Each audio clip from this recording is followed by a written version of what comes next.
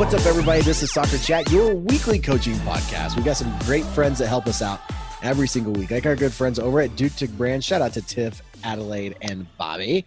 They've got the greatest coaching accessories you could ever think of. You're seeing them all over the internet right now. Everybody's getting Dutic Brand, and you get to get Dutic Brand too by visiting duticbrand.com for these great coaching notebooks. They've got pins, they've got shirts, hoodies, beanies, and the neck scarf. I'm not going to forget about the neck scarf. Yes, I went on all last winter about them, but the neck scarves, they're going to be in once it gets cold again. You can get all that over at duticbrand.com, and make sure to use the promo code SoccerChat to get yourself a sweet discount, and that lets them know that you're listening to the show. Our friends over at Torx, every week we normally have some type of real life testimony about the Torx ball pump, TORRX.com. And I finally have been able to introduce it to my team. And at first they gave me such weird looks of like, what is that thing? I was like, it's a ball pump. And I'm using it, and they're like, how does it work? And I explained it to them, and they're all very intelligent players, students, and they were just baffled to where after probably about like the fourth ball that I aired up, they were like, can we try that?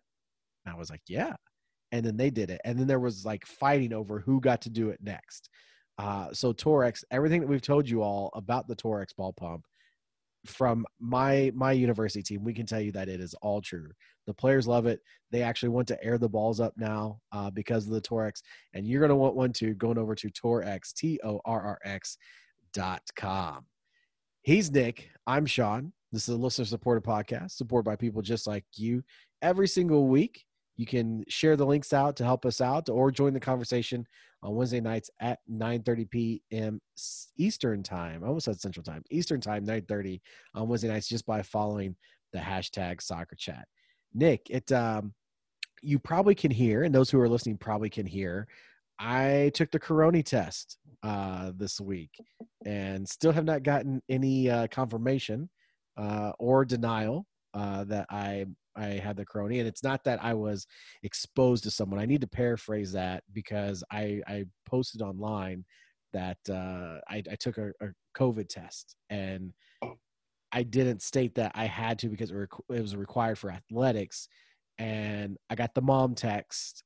Mom responded to my post and then started sending me, 21 questions afterwards. So I do have to clarify. I got it just because of requirement for our athletics programs. And I feel sick now, not like Corona or anything like that, but like it messed my allergies up, my players, it messed their allergies up. And so I sound like absolute crap right now. I feel like I sound really nasally. I did not notice, but I can't imagine that it was super comfortable to do that. So I'm glad you're here. I mean, at the end of the day, I'm just very glad that you were able to make it after all that. I mean, there was a 25-second period I thought I was going to die. Like It looks painful. I've seen it administered before, and it doesn't look super fun. So what I'll say is apparently there's multiple ways to do the test, and there is the big long little wooden thing that they use, swab, where it's the whole tickle the brain thing. Apparently there's one that's a little bit smaller than that, and that's the one that we had. And I was explaining this to somebody earlier. In my situation, I was watching not only my players, but I was watching other sports step up to get theirs. And so I don't know about you, Nick, but when when you're getting a shot or something like this, you watch who's administering it and like which person you want the most. Because you normally can find somebody who will do it the way that is good for you. And so, I noticed that of all the test administrators, medical personnel, I noticed that there was one lady who was, all of them were super nice. Don't get me wrong. All of them were super nice, but there was one lady who was very quick with it. Just really like, and it was in and out, done. And I kept saying to myself, okay, like that's who I want to get. When it was my turn, finally, she was my comforter because I did make it well known. Like I have to hold my daughter's hand to get a flu shot. I'll gladly admit that. And when she put the heart monitor thing on my finger, she was like, "Are you nervous?" I was like, "Yeah, just a little bit." And she was like, "This number tells me that you're crazy nervous." I was like, "Yeah, I'm like crazy nervous about it." So as they go to put the swab in my nose, out of the corner of my eye, I can see my players coming in the gym to watch. And I pulled back and was like, no, y'all got to go outside. Not happening.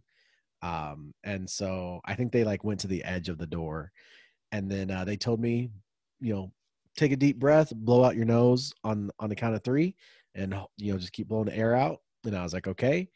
And on 2, the lady shoved the swab in my nose, and I thought I was going to like throw up. And here we are today. Here we are. I'm glad you're alive. Hopefully your test comes back with a good result and everything continues as usual. Well, and part of it, I mean, so we've had, if anybody's been in the Midwest, so we're getting like the after effects of the hurricane. So it's like we literally have 90 degrees sunshine, and the next day it's 75 and crazy storm and rain. 90 degrees of sun the next day, 70 degrees and storm. Like it's been like that off and on. And majority of my allergies do come from weather change. Our whole house has been crazy stopped up for this whole week. So I'm like, I'm just now getting what everyone else has already had. And my wife was like, you've got the corona. Like, no, I don't. No, I don't. But there is that fear like, well, what if I do? And I just didn't know it. No, I mean, it's, I mean, again, you can get it anytime, anywhere. It's unfortunate right now. And you just have no idea for sure. Yeah. And so we're getting through,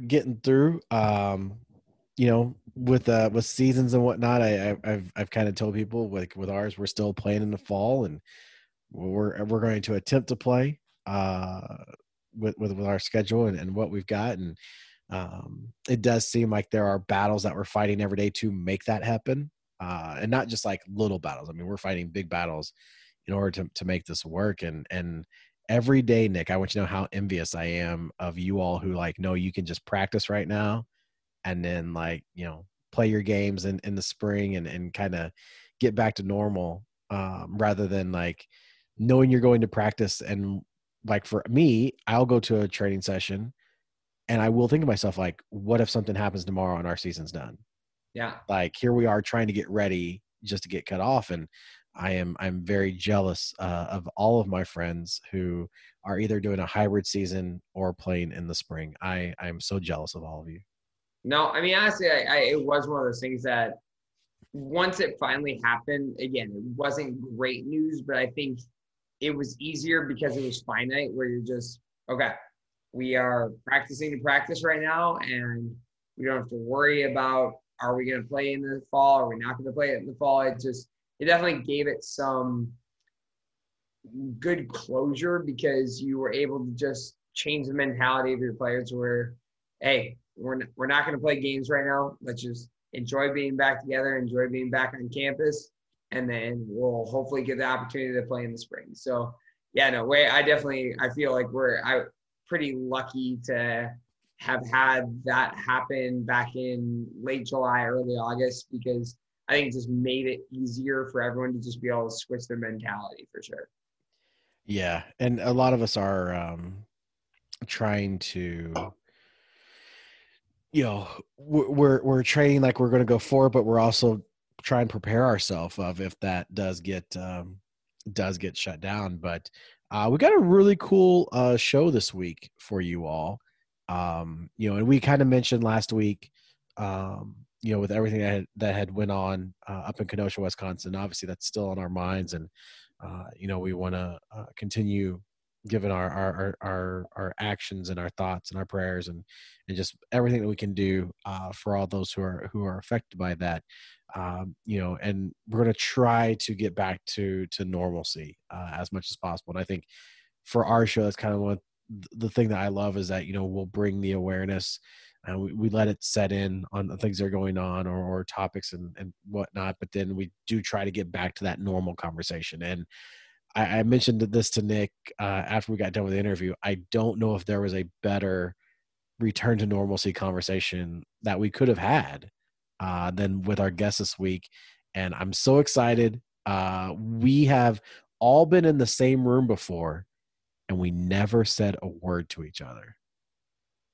I don't know if that makes us jerks or that's just like how life can be at sometimes. I mean, she was the one that misses now. Like, don't get us wrong. Like, yeah, this guest, like, she regrets her decision to go back and coach her team.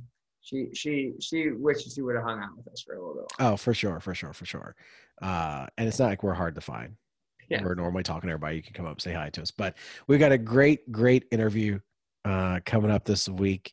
And, when you get done listening to it, let us know what you think. Join the conversation every single Wednesday night, 9:30 p.m. Eastern time on Twitter. Just follow the hashtag Soccer Chat, or always just shoot us up on don't shoot us up. Hit us up on Twitter. What am I? That test is messing with my brain. I have been struggling all day. But hit us up on Twitter. Nick, if somebody wants to reach out to you, how can they do so? At Coach N Rizzo. What about you, brother? And mine is at Coach Soderly. Great interview, and it's all coming up right after this. Oh Lord, know yourself, know your worth. My actions being louder than my words. How you so high but still so down to earth. Wanna do it, we can do it on the turf. Oh Lord, I'm the rookie and the vet. Shout out to the b****s out here holding down the set. All up in my phone looking at pictures from the other night. She gon' be upset if she keep scrolling to the left, dog. She gon' see some that she don't wanna see. She ain't ready for it. If I ain't the greatest, then I'm headed for it. Yeah, that mean I'm way up. Yeah, the 6 ain't friendly, but that's where I lay up. I been Steph Curry with the shot, been cooking with the sauce, Chef Curry with the pot, boy. 360 with the wrist, boy. Every week, illustrious guests. And before we actually started recording, Nick kind of was leading the conversation as we normally do, a little small talk, kind of get the juice flow. It's kind of like the dynamic warm up. We're getting the blood flowing, the muscles worked up before we go play a game. And it dawned upon us that all of us who are in this call right now was in the same room back in February and made no connection whatsoever. So shame on me, shame on Nick, and shame on you, Tracy. Shame on you as well. We all deserve better from each other in this. And I make a vow that every time that I see you from here on out, I will make a point to say hello and connect with you. Looking forward to that. I'm bummed. It sounds like I missed out on the one opportunity I've had so far to hang out with you guys. So. Well, and that's the thing that will drive you now. So when you find out that we're going to be somewhere, to want to stick around rather than head back for a spring game. I mean, my gosh, you probably got a huge staff that could have covered the game for you. Yeah, totally. Women's soccer and their huge staffs. Right. So we have with us Tracy Ham, the head coach at UC Davis with their women's program. So, welcome to Soccer Chat, and kind of to know like where we're going to go with this. We got to know how you got to UC Davis. Like, tell us the if you got to go back all the way to the U6 playing days, and if you want to brag about that, which, people can't see this, but we're just going to brag. Like, you've got the headset, like you look more for this than we've ever looked. And or possibly gonna take a flight and be the pilot, like one of those two things you're prepared for right now. So you may be like leading the plane on this one, but just kind of for everybody who's listening, how did you get to this point now? So like from the playing days to when you decided that coaching is what you want to do, and then how you got to UC Davis. Sure. Well, I mean, I guess I peaked when I was 6, so we can talk about that. But I feel that. Yeah. Mm-hmm. No, I obviously I just had a great playing experience, and from high school through college, and played in the WPS for 2 years. And after the WPS folded, or actually the second season, the owner of the Atlanta Beat kind of told us that the league might fold. And at that point, I'd had 3 knee surgeries and kind of felt like I was missing coaching. And I didn't really have the same drive as a player anymore. And I started thinking about the game in a much different way. I'd been the assistant coach at Cal the year prior, and I'd been technical director for my club for 7 years, and had been coaching club soccer for a long time at that point. And I just, while I was playing my last season, I just felt like I should be on the sideline, like dictating things, or, it was different. Like I couldn't play the way that I wanted to play from a physical standpoint. And that was always my biggest strength as a player. was just like that competitive drive and my ability to just be kind of stronger and faster, and like that going to tackle is like very fearless. And I didn't have that anymore, and it just wasn't as fun. Right. And then I also Father was times like, undefeated. that's very true. And I also, I don't want to say like I never questioned like coaches' decisions, but I was also starting. Please, you can question any coach's decision on this show. Especially if your coach is me or Sean, question all of the decisions. That's very true. Fair. Well, I started to wonder why we were doing things the way that we were doing them. And I never really like conceptually thought about it. I obviously like disagreed with things earlier in my career, but I actually started to like come up with solutions in my head. I'm like, well, why that player is playing the 10? They should be playing the 7. Why are we playing this formation? He should be looking at playing a box midfield, different things like to actually provide solutions rather than just complain and coach. Yeah. And so when I knew the league was going to fold, I applied to grad school at Boston University, and I ended up getting my master's in sports psychology. And I thought I wanted to be a sports psychologist because I had a really good kind of grasp on the mental side of the game. That was, again, like one of my strengths, is just being able to compete and overcome adversity. And once I got my master's and I kind of started some of the clinical hours to, pursue a doctorate and be a sports psychologist, I realized that I don't really like listening to people's feelings that much. Like you're all on the a time. great show then. Okay, good. I'm like, can you just like go play harder? It sounds like that's a personal problem. Like get back on the field, do more. And they're like, maybe this isn't the right career path. How does someone who doesn't really like care about feelings say like, I want to be a psychologist? I don't know. That's and a great why question. did it take you getting the master's to go, well, this is what I want to do? But I think it was like sitting in rooms and like listening to like players talk. And, obviously the mental side of the game is like really important, and the tools and like the education thing, piece I learned, I definitely apply it as a coach now, because a lot of it was more like developing a coaching philosophy and understanding you have to coach everybody different, and players learn in different ways. They're like more conceptual things that I've kind of taken with me rather than practical sitting across a table or on a couch and asking how people feel. I felt like I was going to be way more effective imparting my thoughts and my education on them on the field. And I also just miss being a part of a team. I miss being on the field and active and, just crushing long balls before training and going out and messing around with the ball and doing those things. And so once I got my master's, when I moved back to California, I got the head coaching job at Santa Rosa Junior College, which I didn't know anything about JC soccer at all in California. But it was a master's required position. So I was like, yay, I have one of those. And it was actually a full-time teaching position too. So I had to teach like strength training and like weights and conditioning. And I was like, well, I'm like fitness guru. I love this stuff. So it kind of worked out, and Santa Rosa is beautiful. It's in wine country.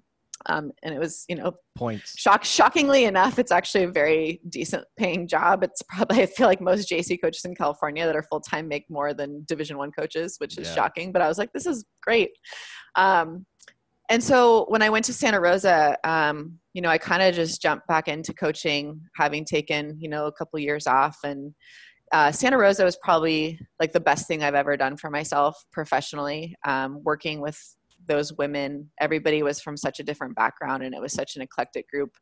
And everyone, it taught me a lot of patience, because I'd come from obviously really competitive environments and around players that were super high performing, really demanding, high expectations.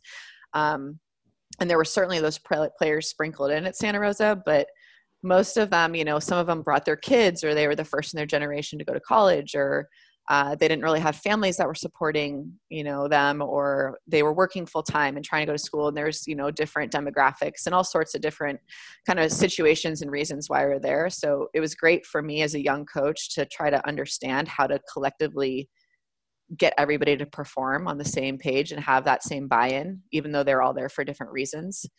So after Santa Rosa, I had some success there. The San Francisco State coach or athletic director. That was such a humble brag. I had some success there. Like, I don't want to divulge, but we did a lot of awesome things. We did good stuff. In my research, I saw the record, and the record was good. it was a very good record. So good. So we can confirm good stuff happened. We can confirm. In my research, we found a good record at awesome. What she just said is fact checked Snopes. We operate off Snopes here, and so that's probably the humblest of humble brags I've ever heard on the show. I love it though. All right. I'm like, I get awkward when people, I'm like, we're good. Okay. Oh, welcome to the awkwardness. I also love when we have people like of your caliber of coaching us, so because you're so well spoken. You just we give you a thing and it's just like it's an off the cuff answer, but it sounds like you wrote this down and are staring at a screen with the answer. It's phenomenal. So what you don't see, she has a pen in her hand. She totally wrote this answer down. Like, oh, I must talk about myself. Here we go. My notebook's empty.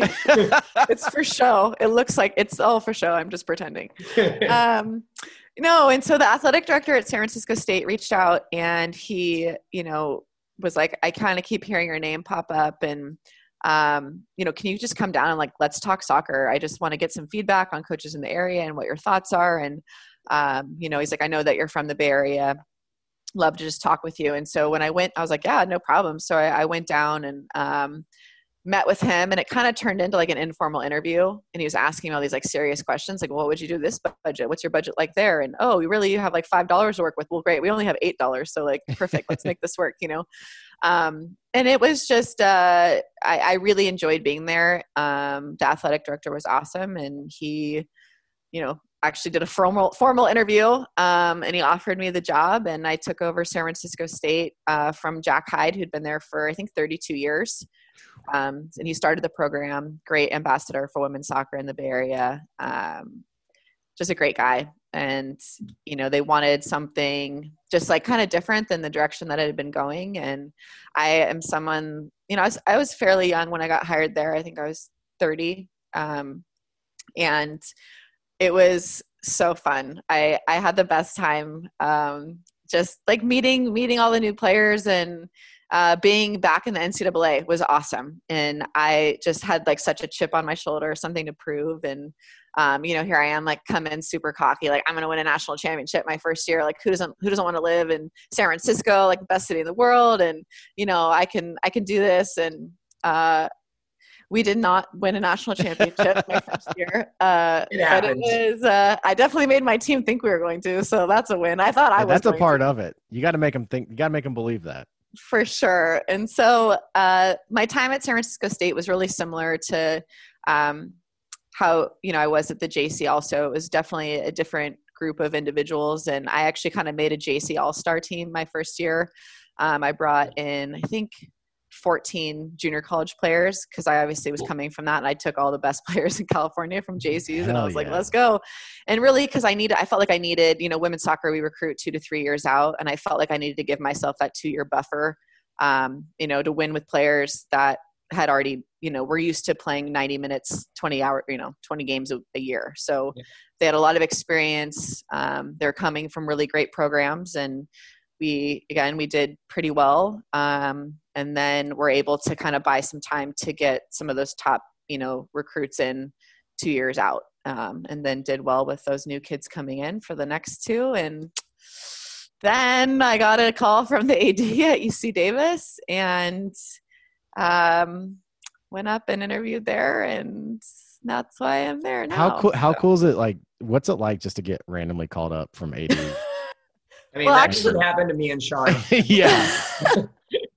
Well, that is actually funny because when he called me, I was at my Cal Soccer alumni weekend, which for some people that I'm sure are listening, like we have like fairly like infamous women's soccer alumni games. We have like over 300 people show up and it is like, it used to be a little bit gnarly. We had like kegs on the field and it was like a big. Sign me up.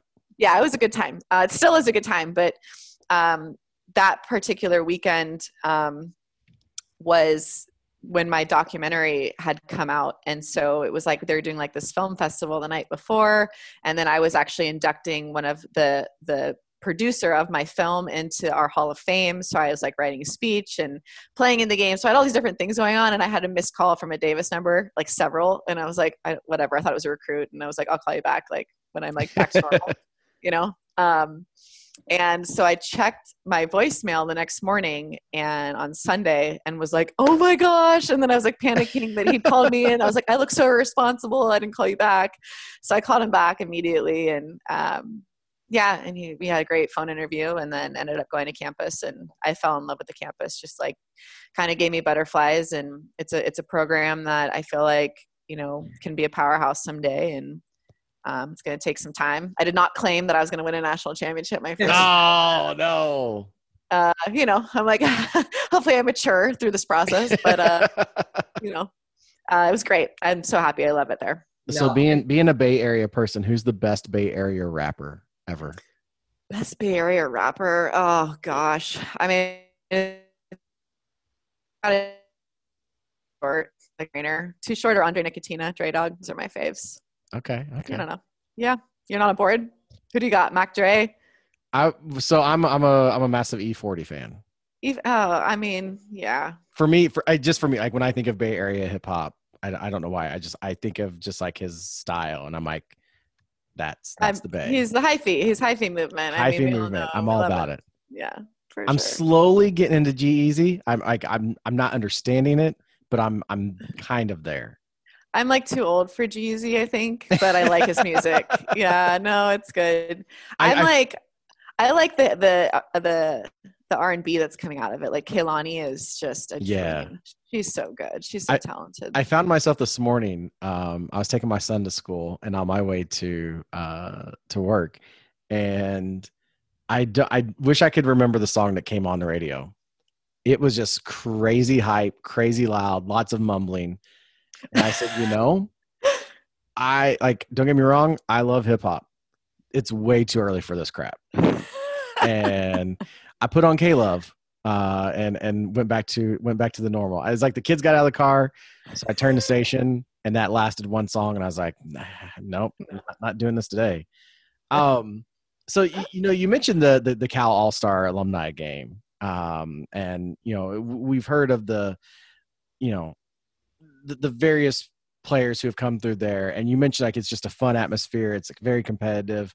What's it like? Because obviously Nick and I don't know playing in that game. I mean, because there's some like absolute legends who are part of that. So like, what's it like? Are you getting yourself hyped up for a game just like you were, in college? Oh yeah, I mean, we throw down like it's no joke. Yeah. When the phrase "we throw down" is used, it's like over the top. Well, and then there's also like the element of like costumes that are worn. And so every class kind of brings their own flavor. Like, the older we get, like classes kind of seem to like combine. But there's always themes that somehow arise. And so there's the ladies from the 80s that played it, and Leslie Gallimore, which I saw was on your podcast. Shouts to homie Leslie. Yeah. She is one of the ladies from the 80s. And so we actually do a 7-a-side tournament. And so they pair them with the current players so that, they have a chance. Ooh, we're clipping shots this fired, and we're sending it to everyone. Fired. Yes. Boom, boom, boom, boom, boom. Does Alex Morgan make it back for the alumni tournament? She has been there since she graduated, which, how long ago did she graduate? Like 10 years ago. Yeah. I think she's been there like a handful of times. Well, kind of what happened, we actually had like a period of time where we didn't have an alumni game. There was because it got too real. It got a little real, yeah. So there's new AD. Oh, I was just saying that. Oh no, the new AD was like, we need to like settle down. We were like, okay, we were like in trouble. We're like, okay, I guess. I don't even go to school here anymore. Yeah, exactly. She doesn't even getting a parking ticket when I don't even go here anymore? I know. Yeah, so we had a little TO, which is fine, because then we came back stronger and better than ever, like we should. So, there you go. Good rebound. And so there was a couple years there where, she didn't come back. But she always sends like a video and does something cool if she can't make it. But most of the other like pro players come back, like Ari Ships come back and Sam Whitteman comes back. Like Joy Fawcett's been back for a lot of them. I love Joy. Just yeah, such a smooth PK back in '99. Like, and she just like looked like it wasn't a big deal at all. Like she's pretty special. She's a boss. Y'all need to send Alex Morgan a video of like everybody there. Be like, yo, you wild pansy, get out here next year. We do. Some people we definitely, am I allowed to swear? Yeah. Oh, of course. Oh, I'm having a beer okay. with Sorry. Daniel. I have like definitely a mouth sometimes. I was going to say shit like 3 times and I You can had say to dial shit. it back. Shit is acceptable. He's like, you do not need to be professional on the show. We have like a list of words that we're like, yeah, these are cool. Shit is one of them. I didn't really know if like kids are, I don't, whatever. Okay. They'll probably think you're a lot cooler if they hear you say it. Yeah. Carry on. I was hoping to get some like recruiting points by like dropping too short. So like maybe No, that you will. helps, You'll so. still get. I will make sure that in the in like the info, it'll be like too short, loving Tracy Ham. Yeah, that's I mean that's But here's the factual. question: do kids even know who Too Short is? Yes, They he's do. still relevant. I think he's in his 50s, but he's still relevant. Maybe in California, but in the Midwest, I know for a No. fact if I go to my players right now, they're not going to know who it is. They might know MC Hammer is. He was Bay Area, wasn't he? Yeah, He was Fremont. California. He was yeah. from Fremont. I thought he was yeah. Oakland. I don't know. I just remember he moved to Fremont and then went bankrupt. But I saw his Yeah. house a couple of times. That's yeah. happened. That's That's my We were first like, we ever- drive by like, oh, that's MC Hammer's house. This was my Yeah. first ever concert. Yeah, that's Oh. that's what celebrity rehab's for. You know, to give people all this. Don't you Sure. dare disrespect MC Hammer like that. I love MC Hammer. I only know like 3 of his songs. Nick I love- Nick has many pairs of MC Hammer pants, according to David Copeland Smith. Yeah, no, he makes fun of me. Have you ever met Beast Mode before? I have not, but I definitely like follow him on Twitter and all the things. So Every time he sees me at convention, because I wear these really baggy sweatpants, he just comes by. It's like, oh, MC Hammer again. It's like he's a great guy, but he's kind of an asshole at times. Nick, do you own any other pants? oh, okay. There are a couple coaches like that I'm like, bro, like you guys have like a stipend. Go get stuff. Like I know you have a stipend. I'm always a We don't fan have of when coaches will wear like the player socks, like all the way up to their knees. And it's like, yo, I'll get you some tube socks, my guy. Or so like cruise, like you don't need to be wearing soccer socks as a coach. Like, Do you don't got guys wear shin guards. cleats? Do you guys wear cleats? I always wear cleats during training, but do you wear cleats to games? No. I don't even wear used to. cleats to training. My barefoot skills with a soccer ball are phenomenal. Yeah, That's Nick goes all Brazilian about it. I don't know how I feel about that. Yeah, I still play a lot with the players, so I like kind of have to jump in and, you know, sometimes I'm like, if they're not heading balls like off crossing and finishing, I'm like, oh, you won't head that ball? Like wait till I start ripping them at you. So then it's like punishment. But If I know, I swear that I'm not abusive, coaches. I just say I know that Disclaimer. if Disclaimer. I'm going to like, if there's stuff I know for a fact I'm going to have to like demonstrate it or like I want to put a show on, the boots come out of the trunk. okay. But for the most part, I'll Put a wear. show. Yeah, you know. So I had the first instance with my players where I looked awesome, and Nick, I forgot to tell you this. So we had a small group session on Tuesday, and my group we were doing beast mode, and then we were going to do some shooting stuff afterwards. And while they were doing beast mode, I looked at one of my players, added the ball in, I was like, crossbar, and she was like, "What do you think?" I was like, "Absolutely," and she was like, "Okay, try it." And I was like, all right. And I was probably like 25, 30 out and just pinged the crossbar. On the inside of me was losing my mind because I was like, I can't believe I just did that. And on the outside, I was like, what'd I tell you? And then all the girls were like, oh my gosh, like he's really good. I was like, right? And like, can you do it again? I was like, no, I can't. JC Pride, JC All-American over there. Who, me? Yeah, you. I didn't even get close to being a JC All-American. It's okay. I was just a JC. Dude, we can lie on the show. Snopes not actually check the facts that we throw out here. Like even with my stats, people still don't think that they actually happen. So like, I don't care. But no, one thing I did want to get into is We're going to think actually your ask story- like soccer questions. Yeah, no, every once in a while, just like once every 12 minutes. But I did want to get into your documentary because when I was doing my research earlier, it's an incredibly interesting story. I got on the email list so I can actually watch it when it comes out. We'll share that for the people when we post this episode and stuff. But talk about that story because I think that you kind of like. I think you talked about it a little bit, but it was in the middle of your coaching journey.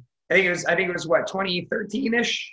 No, it was last year. I just got it last year.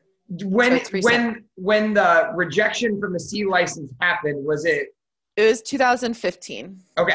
So yeah, like talk about that. What was that? What was the motivation and what happened like based off all that? Because it's a really cool story and just again, like we talked about, the amount of USFF A licenses that females have in the country is almost non-existent. And to have a person like you that's paving the way for young females is incredible. Can you talk about, if you feel okay with it, can you talk about like that journey a little bit? Yeah, for sure. So basically what happened was, I think it was 2015 or 2016. I had applied to, I'd done my my E and my F license when I was like 19 or 20, you know, and I'd done the NSCA National Diploma in 2009. And so when I got hired at San Francisco State, I realized that I might be a head coach, like, you know, moving forward, and who am I going to learn from? I'm not going to be mentored anymore. I'll probably, you know, like where am I going to get better? You know, I can watch videos and do things, but I only been in this for 1 year before my first head coaching job. And I just felt like I needed more information. I wanted more information and I wanted to get better. And so, you know, you do the licensing. So I applied to be waived into the C license. So all I wanted to do was skip the D, mainly because at that point it was still like a state D, and, you know, the E and the F was like so remedial, you know, it was just there's parents that had never played before. And I'd finished, you know, I'd played pro for 2 years at that point. I'd coached college at that point. I'd been a technical director for 6 years or 7 years, you know, so there's all these like my experience was definitely above and beyond what it needed to be. So anyway, I applied to waive into the C license, and US Soccer came back and said that I didn't fit the waiver requirements because I had to have played 3 years professionally and I'd only played 2, which for me, I thought was bullshit because when I graduated college in 2006, the pro league didn't start until 2009. So there was 3 years where I couldn't have played professionally. Like, where'd you want me to go? And I was playing in the WPSL, which was full of, you know, players from WUSA, like the defunct pro league. So my team was like Leslie Osborne, Brandy Chastain, you know, Cece, you know, all these. That alone should have got you a waiver. Well, right. And so I'm playing with all these pro players. Like, we're professional. We're just not getting paid, you know, but like every single pro player is playing in this league. And, you know, so I was like, well, this was the only league that was available, as the highest league. And so I thought that my, you know, whatever 5 years playing in that would allow me to get into the C. And so they said no. And so, you know, I was kind of discouraged, but I'm not really good at hearing no. I'm like, great, well, I'm going to find a way to do this anyway. And so I started kind of looking abroad because I thought that getting a license was like very American. I didn't realize that like everywhere in the world required licenses. I thought that was just something like where like you have to have a license to coach soccer, you know? Okay. And so I saw, you know, I had to go to an English speaking country, and I saw that, you know, there's a lot of different licenses all over, but they didn't have any residential courses because everything's so close. Right. So, you know, in Wales, it was like over a couple different weekends, you'd get your C license. It wasn't like 8 days like we do it here, you know, where you fly and you stay in the dorms. And so I took about a year of research, and I kind of kept checking and seeing what was going on. Cause some of my friends I heard like the Irish, you know, FA doing it in Scotland.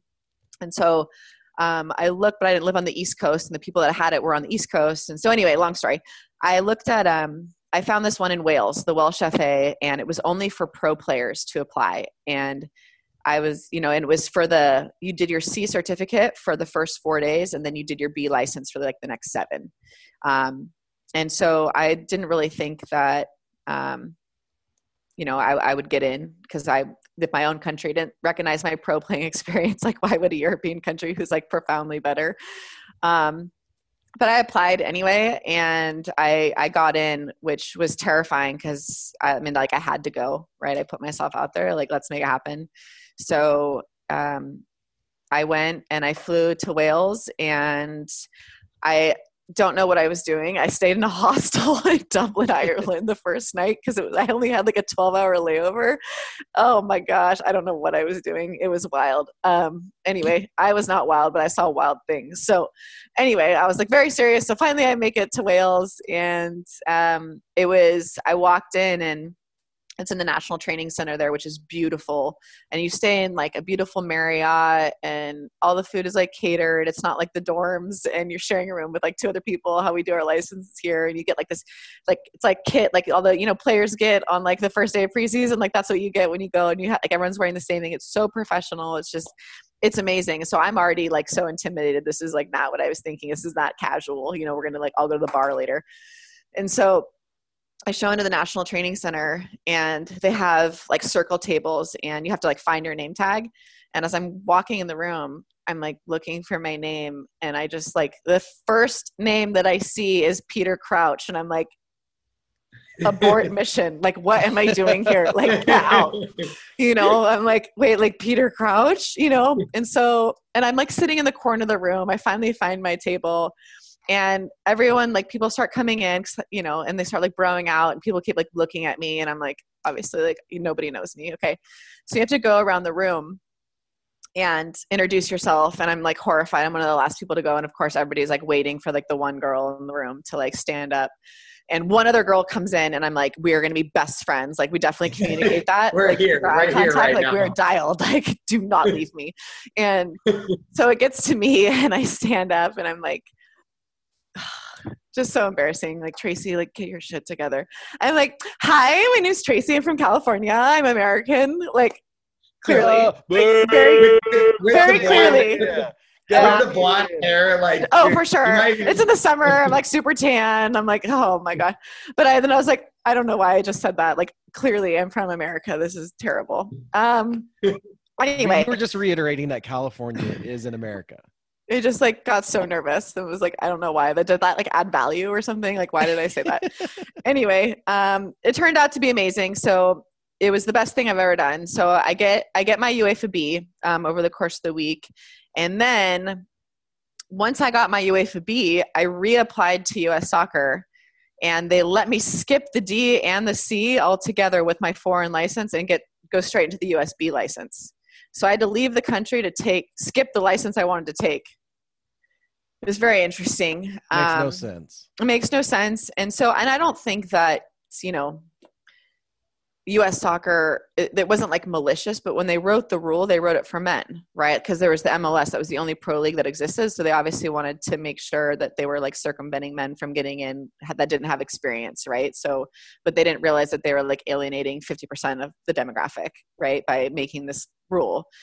So it should have been like case by case basis for sure. But anyway, and so I ended up going back, and I got my B license through U.S. Soccer, which is a whirlwind in comparison to the UEFA B process. Like, it was just night and day in the way that they coach and set up their trainings and basically everything that they do.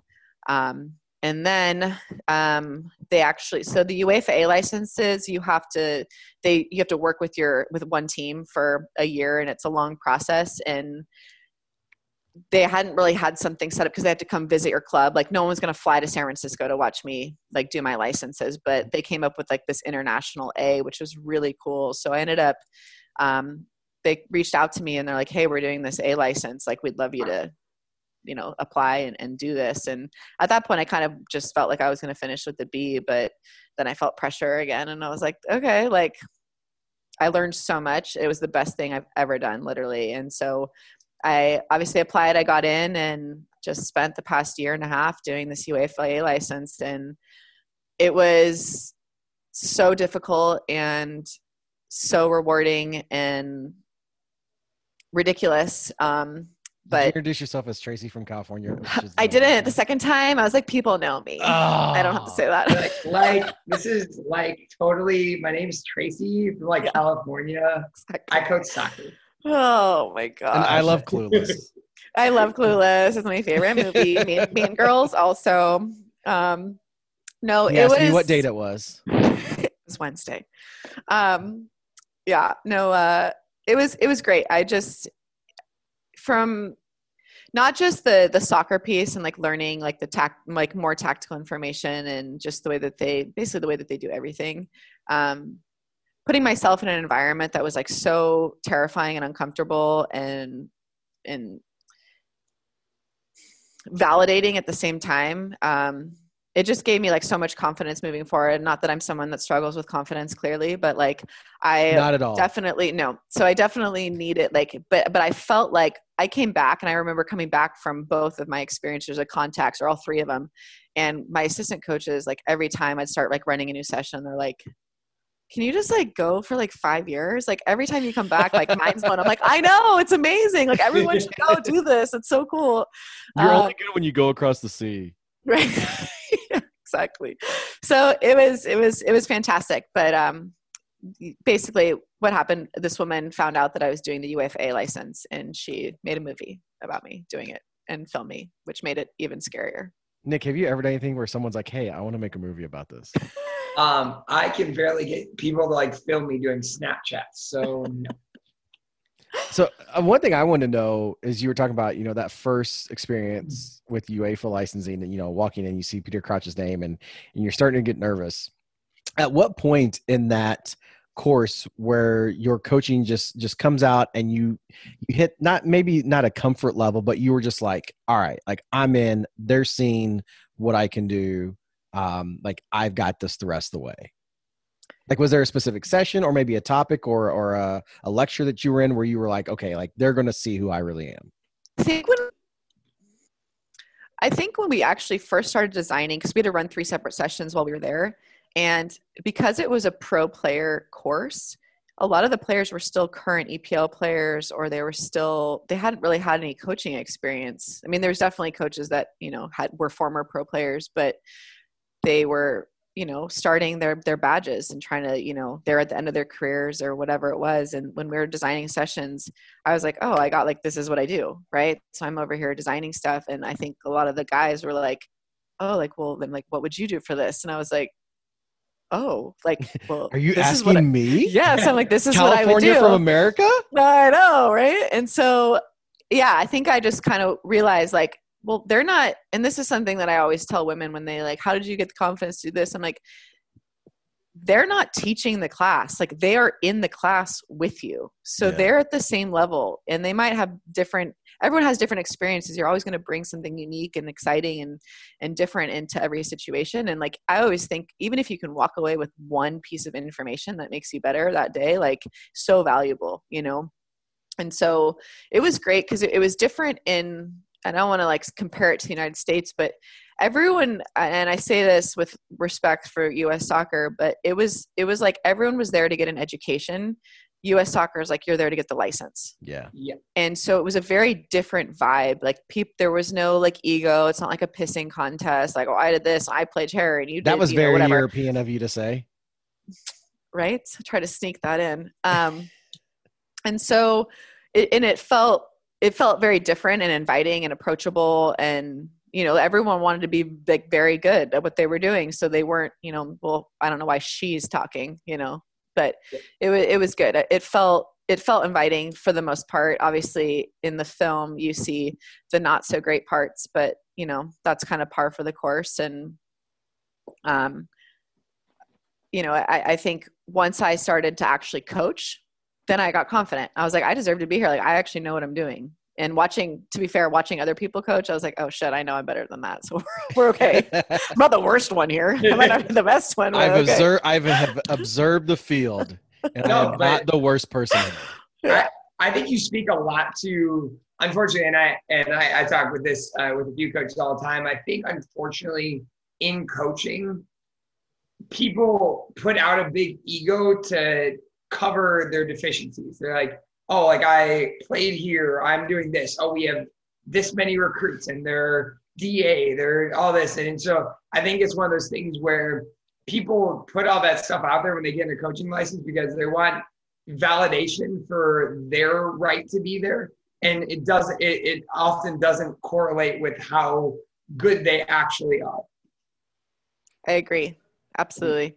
And that's normal. I mean, it's fair, but it's also can be when you don't have that and you don't have that same mindset or that same outlook, it can be really intimidating, right? Because you're like, oh, well, I don't have those things. But like, really, it's just them deflecting their own deficiencies, like you said, or deflecting,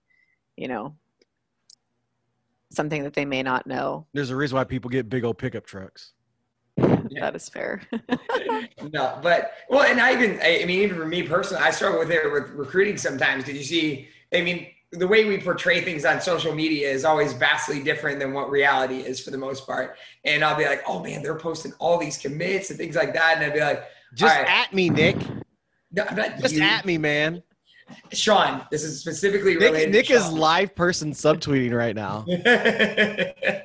But no, it's one of those things where I constantly have to remind myself, it's like, at the end of the day, you're doing your job and you're having success in your own realm and things like that. And it's something that's important to not get too caught up in, because again, you'll get the opportunity at one point or the other to, like you said, run a session, improve yourself, or play another team, improve yourself throughout that stuff. Absolutely. And for me, it was scary because there was so much I didn't know, and that became like very clear, but that's why I was there, and like I wouldn't be at that course if I didn't want to know information. And so the more questions I asked, like no one was every time I asked a question, it wasn't like, oh, she doesn't know. It was like when you ask questions, you're probably asking a question that everybody else wants to know too. But they're too scared to ask because then it shows like, oh, you don't know something. And I was like, oh, no one knows me here. Like, great, I got lots of questions, So it was fantastic. I wouldn't trade that experience for anything, honestly. And I've been like president of the Welsh FA fan club. I've been pushing so many coaches to go there and connecting people, because if every soccer coach in our country could have that experience, like just the level of talent and development of players and the way that we play games would be just so much more fun, because it's so much more strategic and so much more based on tactics rather than athleticism. Obviously that's always going to be a huge piece, but it's just a fun game. It was so much more fun coming back, Who has been some of your coaching mentors, or not even necessarily coaching, maybe like your biggest influences, whether coaching or not, in your life to get you to this point? I don't know if it's like cliche, but I would definitely say like my dad or my parents. My dad was a coach of mine. I played, and my brothers, like, I don't know, like my family environment was like very, very competitive, and like everything was a contest. And there was always like, some sort of competition that we had to do or have. And, my dad was I thought like he was my baseball. I played baseball and then in softball when they wouldn't let me play baseball, shocker. But, you just sounded so upset that you had to play softball. I don't know. I crushed. I was like really good at softball. So it was fine, the humble brags. I love the way it's like real subtle when you throw it in there. It's fine. I was going to be a 2-sport college player, but then just pick soccer. So that's fine. But anyway. Do you hit dingers? Like now we got to know, like. I could crush. Okay. But I was more, okay. I batted second. So I was more like bunt and run. Oh, like a slap. You talked earlier about questioning coaches' decisions. Were you ever like, yo, I'm not the slapper?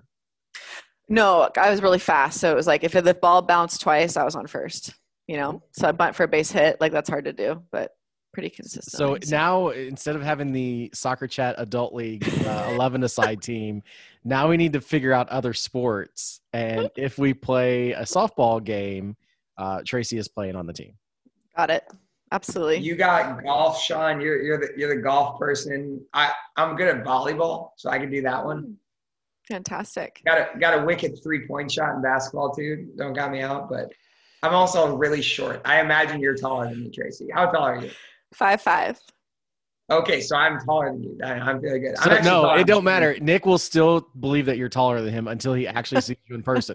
For 2 years, all I heard from him was, "You're like the mountain, dude. You've got to be huge." And the first time we ever met, he was like, "You're shorter than I am." I was like, "Thanks." Oh, it threw me up. Nice to meet you too. Yeah. Yeah, no, but I would say like, my parents, my dad, and especially, I just thought he's like really good at balancing like work hard, play hard. And that's something that I certainly have like taken with me. But I would say my assistant coach when I was at Cal, Jennifer Thomas, JT Thomas, one of Leslie's best friends, ladies from the 80s. She was an alum. Hashtag ladies from the 80s. I'm going to start using that.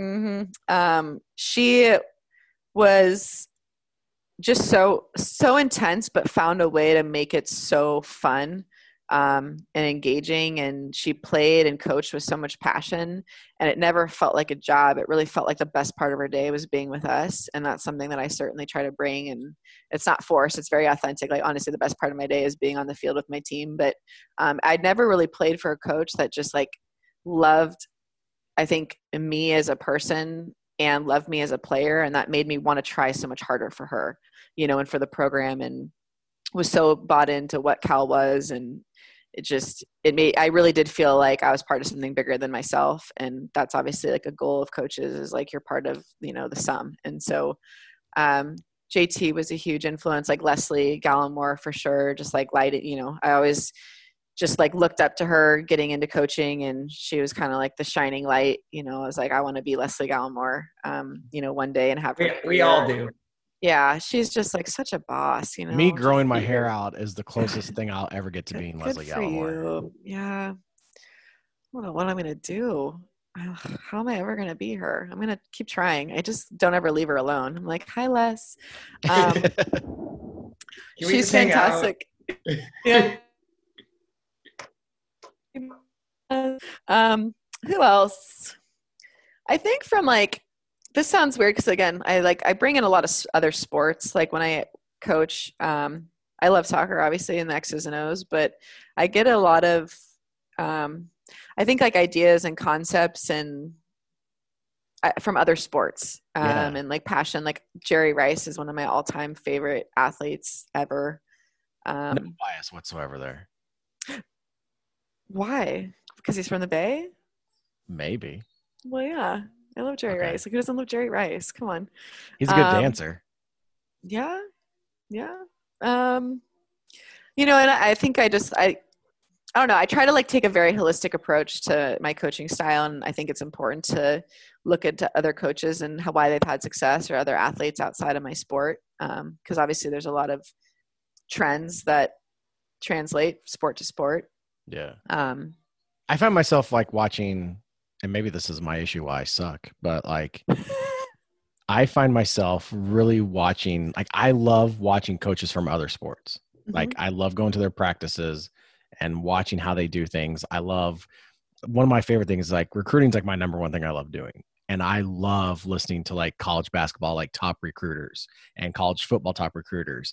And I find myself more wanting to learn from them and actually learning more from them than actual people in my sport. And maybe that's the problem why I'm not good at coaching soccer. No, I think that's like so valuable though. And I've definitely, even like during COVID and during this like super weird time, like, you know, like read more books from people from other sports, or tried to just like listen to different podcasts. And like, it's been nice. Like I have a boyfriend and he coaches basketball. What? I know. Okay. Give us the tea. Give us the tea, Tracy. I know, right? He's amazing. How tall is he? He is 6'1". Okay, so he's like a shooting guard. Yeah, he is. He's a point guard in college. Yeah. Where do you play at? Santa Barbara. Okay. Respect. But go on. We didn't mean to interrupt. Talk about your BF. The college basketball guru guy inside of me right now is like going through Santa Barbara's roster. Okay, good. Do it. Anyway, he listens to like all these different podcasts, and you know, I get to hear him on the phone with recruits too. And I'm like, oh shit, I got to add that into my repertoire. Oh, that was a good line, you know? So It's like very valuable hearing other coaches like work at their craft. And like I said, like if you can even take like one thing a day or one thing like from one clinic that someone says, or like you watch someone's training session, you're like, that's fantastic. Like it's just like one small thing that can change, you know, your perspective or like a coaching point. Like I heard someone say, I forget who did it. It was in Wales at my session. And I actually think it was Mikel Arteta was running a session. Like, oh, cool. Maybe just go watch him run a practice. Anyway, he was. What a name. What a humble name drop that was. Oh, you guys, it was like, it was ridiculous. It was like Pep Linders somebody ran it. I don't know. Oh, who was, I don't know who it was. Oh, yeah, Mikel Arteta. It was wild. Anyway, he was fantastic. But so he was trying to teach one of the players to receive the ball side on, and he was working with 12-year-old boys, and the kid just like kept turning his back and like to goal, and he was like, no, like I need you to see the field. And he couldn't like describe it well enough for the kid to understand. So finally he's like, every time you receive the ball, I want you to see 3 flags.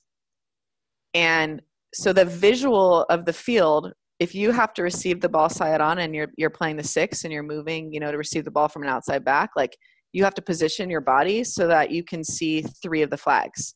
So that was like a very clear visual for that player.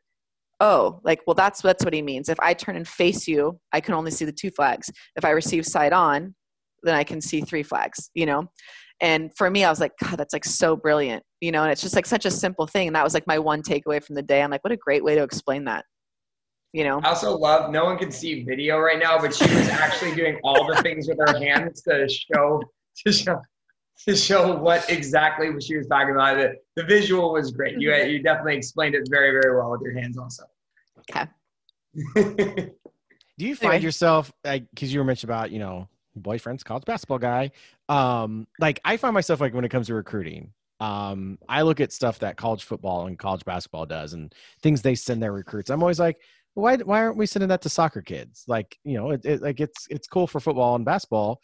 And so that's been my, like, probably the last like 8 years is like, I'm seeing what these top programs are sending to their recruits. I'm like, okay, like soccer can do that too.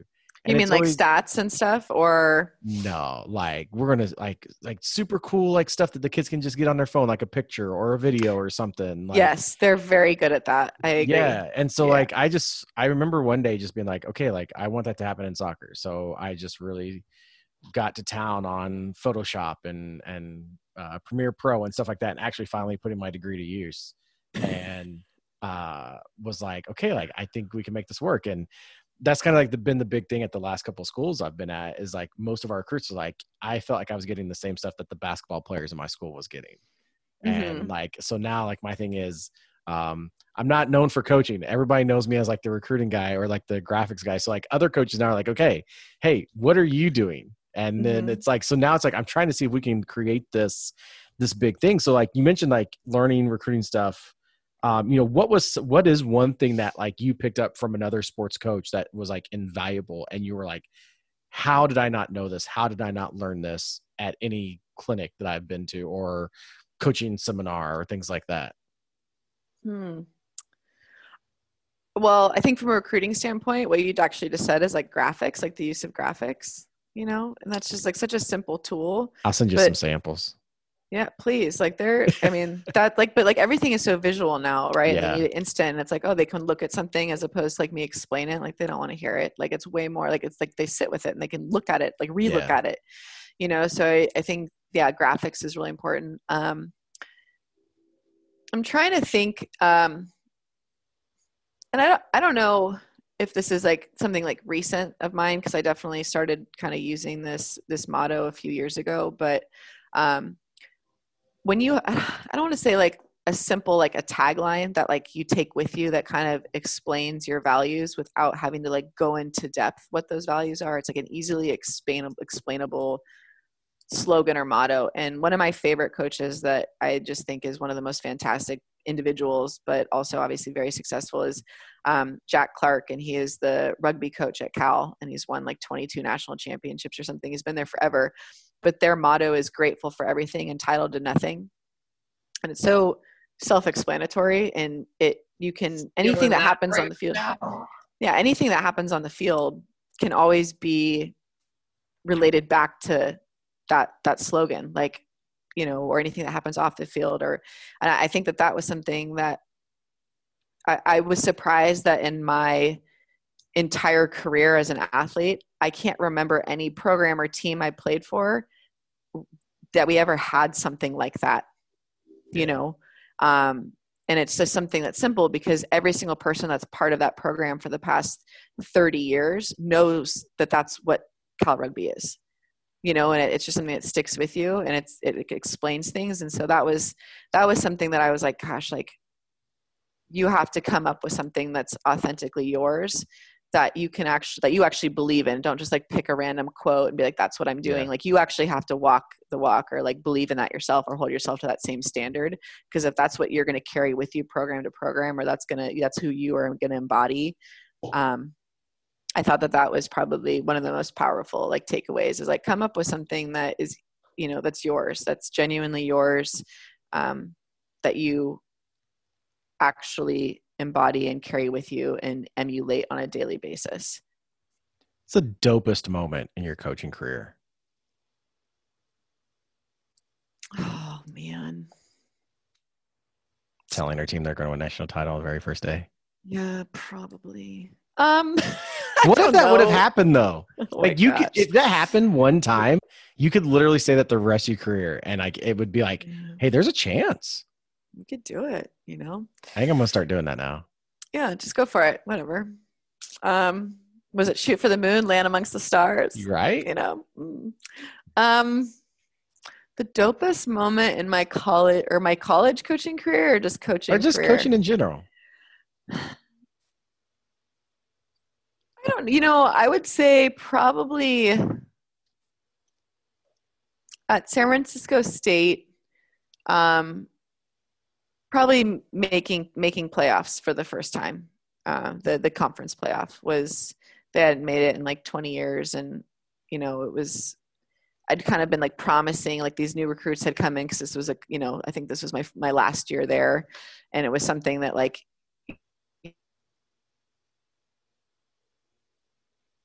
Division I, I'm like, you're going to be part of something great, you know. And then like their first year there, they were not part of something great, you know. And then I'm like, no, it's coming, you know. And then to have them have that success was like definitely like the best feeling, because like they believed in me, you know, and that's why they came. And then it actually worked out for them. So I was like, oh, good, I didn't let you down, you know, and like, you didn't let yourself down. And like, it was so, I just like, you know, like the dog pile and all the things, like, it's just like, that's probably, and there's like, obviously some big wins that are super exciting, you know, single, like one-offs, but that was probably the best thing, is like when you get into like a playoff situation, because you know that all the work that you put in, maybe not just months prior, but years leading up to it, you know, are paying off. And I always think of like the most dope moment is like the one where whether a player brings it up or you just randomly think about it, like you can't help but like not just smile, but you have to talk about it. Like, even though you just think to yourself, and the person who's next to you has no clue like what you're thinking about, that you just instantly just start talking about that moment with them. Like for me, like that's the qualification of the dopest moment. Sure. That's fair. What do you want your footprint to be in the coaching world by the time you're done with all this stuff? That was heavy. I know. It's a heavy question. I'm getting better at this. I've been watching a lot of that. What's the show? With like the guy who interviews people while they're eating hot wings. He asks incredible questions. Oh, Hot Ones. Hot Ones. With Have you ever Sean seen Evans. that, Tracy? I have not, but Hold on, you've never seen God. Hot Ones? I'm intrigued. It's like the #1 show on YouTube. Oh. Sean, the interviewer, is also named Sean, so I'm not saying Sean here. Like, is the guy. I don't even answer to Sean, so it's whatever. But so he interviews like all sorts of celebrities, but as they have to eat increasingly hotter wings as they're going through. So not only are they getting asked like really, he's incredible with his research, but then they like are getting really philosophical and difficult questions as their mouth is just on fire. I highly suggest the Justin Timberlake one. Okay. Good to know. Gordon Ramsay was my favorite so far, because he just kept saying like F you to the guy. He's like, screw you with this next wing. I love it. Justin Timberlake the whole time was like, why do we do this? Why do people do this? And he's like looking around. He's like, somebody tell me, like, is there like a corner here in case somebody dies? Like, someone's going to die from this. And like, yeah, at some point. Oh, well, I have not seen that, but it's not like I don't have any time nowadays. So yeah, add that to the list. I think my footprint, obviously, like I always want my players to just have like the best experience possible. But I think for me, I've definitely taken on a new, I don't want to say like a new passion. Like I've always been like someone that wants to empower women, you know, on and off the field to, you know that it's okay to have success and ask questions and be confident and, you know, be passionate about what they're doing and ask questions and all of that. But I certainly want to push women to stay in the game. And I'm not really one of those women that's like, oh, women need, let's put unqualified women in, positions where they're going to fail. Like, I think that we need to find a way to put women in the right situation where they can grow at the right pace and have success and get confident, so that as they move up the chain or they move, through navigate coaching, that they actually want to stay in it and it's something that they enjoy. But that's certainly something that I feel like I want to make sure that I continue to support, is just reaching back and helping other women continue to advance in the space, and be as sort of supportive as I can, but also provide opportunities and mentor. And that's probably more important than anything to me, is just trying to help women have success. If you could describe your coaching philosophy with a song, what song would you choose to describe your coaching philosophy? This is the only good question I've ever asked in the show. It's like the one good one I've got.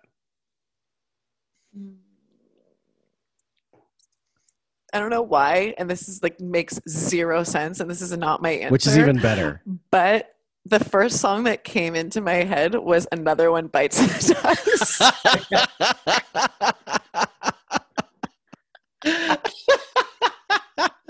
I'm not sure how that correlates into coaching philosophy, but I'm kind of intrigued now. If you can eventually loop that back into how your coaching philosophy ties to that, it'll be great. I mean, I'm going to connect it. I think I'm like, well, we expect that was classic. We expect an essay to be emailed to both me and Sean by the end of the week. That'll be just making sure that you got all your ducks in a row. Are you ready? Hey, are you ready for this? Are you hanging on the edge of your seat? Out of the doorway, the bullets rip to the sound of the beat. How do you think I'm going to get along without you when you're gone? You took me for everything that I had and kicked me out on my own. Are you happy? Are you satisfied? How long can you stand the heat? Out of the doorway, the bullets rip to the sound of the beat. Are you going to give us the whole song, Sean? No, but like those were the first words I just saw, like pulling up the lyrics. And so like, how do you think I'm going to get along without you when you're gone? So like U.S. Soccer wouldn't hook her up. So she had to, skedaddle, go across over to Europe and like, look, now y'all going to move me to the B. Like I think it actually works. Sort of fits. And to be fair, works. Like even as like a coach, my coaching philosophy, the way that I handle things, like with my players, like I'm super like obviously like bubbly and fun off the field and approachable and all those things, but I'm also like a psycho. Like I'm like definitely intense. Like I am like very, very competitive. I have very, very high expectations, very high standards, but I also think that like I don't ask them to do things that I'm not willing to do myself, and I don't ask them to do things that I don't value.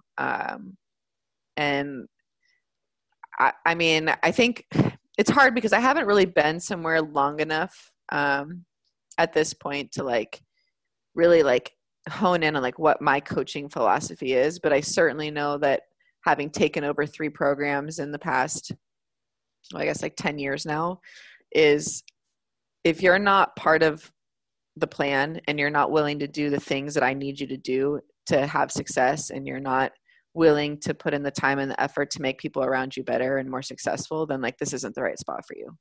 And I don't have a problem saying that. Yes. And I'm certainly someone that gives people time, and I'm very patient in a lot of ways, but there's if you don't have effort or attitude, then you're out. So maybe you've been hella patient with Nick and I. That's I like the hella drop. So NorCal of you. Right. Yeah. I went to California for the first time last year, and all of a sudden it's like I am California. You are. You actually look very Bay Area. Oh, okay. I'll take that. You got a little hipster swag. Okay. Oh, yeah. That's just Corona hair. That's not been cut yet, and my wife makes me pull it back because she doesn't like the curly afro that I have. So, I guess it was a loss, but now it's like I've gotten a lot of chatter about the pulled back hair, so I'm in on it. But you know, for us, it's so cool having you on and being able to explain your story. And I think the thing with Soccer Chat is, you know, we've built this community, this family of coaches of every level all around the world. And we just love getting people connected. You know, is there a way that, you know, like your Twitter or whatever it may be, that somebody who's listening to this can connect with you and maybe talk Bay Area hip hop or Mean Girls quotes, or, you know, whatever fun stuff they may come up with, you know, how can people get a hold of you? Yeah, Twitter and Insta are easy. Tracy Ham 10 is the handle for both. Look at you dropping the Insta, the gram. Do it for the gram. yeah. You know, yeah, you can just always send me a message through one of those, and I'm happy to help in any way I can, answer questions, and definitely encourage young coaches to reach out, not just women, but if men have questions about anything, happy to help. Y'all gotta go check it out at Tracy Ham 10. 2 M's. She's so ham. She goes so ham that there's 2 M's. How many people have called you Tracy Go Ham? Not many. Well, get ready. But I definitely get like Hammer. That's definitely a soccer nickname. Oh, okay. Well, like we said, go follow at Tracy Ham 2 M's 10. I'm hitting the follow button right now. So since I did it, everybody else can do it. Tracy, the homie, thank you so much for coming on with us, girl. Of course. I feel like we know you for like the last 8 years. Absolutely. Next time I'll definitely join in the drag karaoke.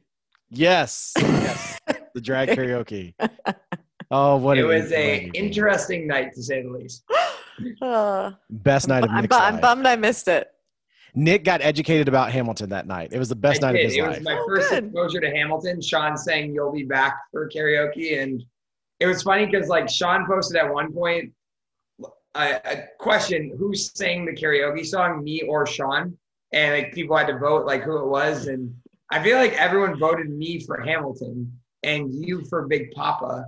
No, everybody voted you for all the hip hop stuff. That's like there was only like 2 of mine that like people actually got correct.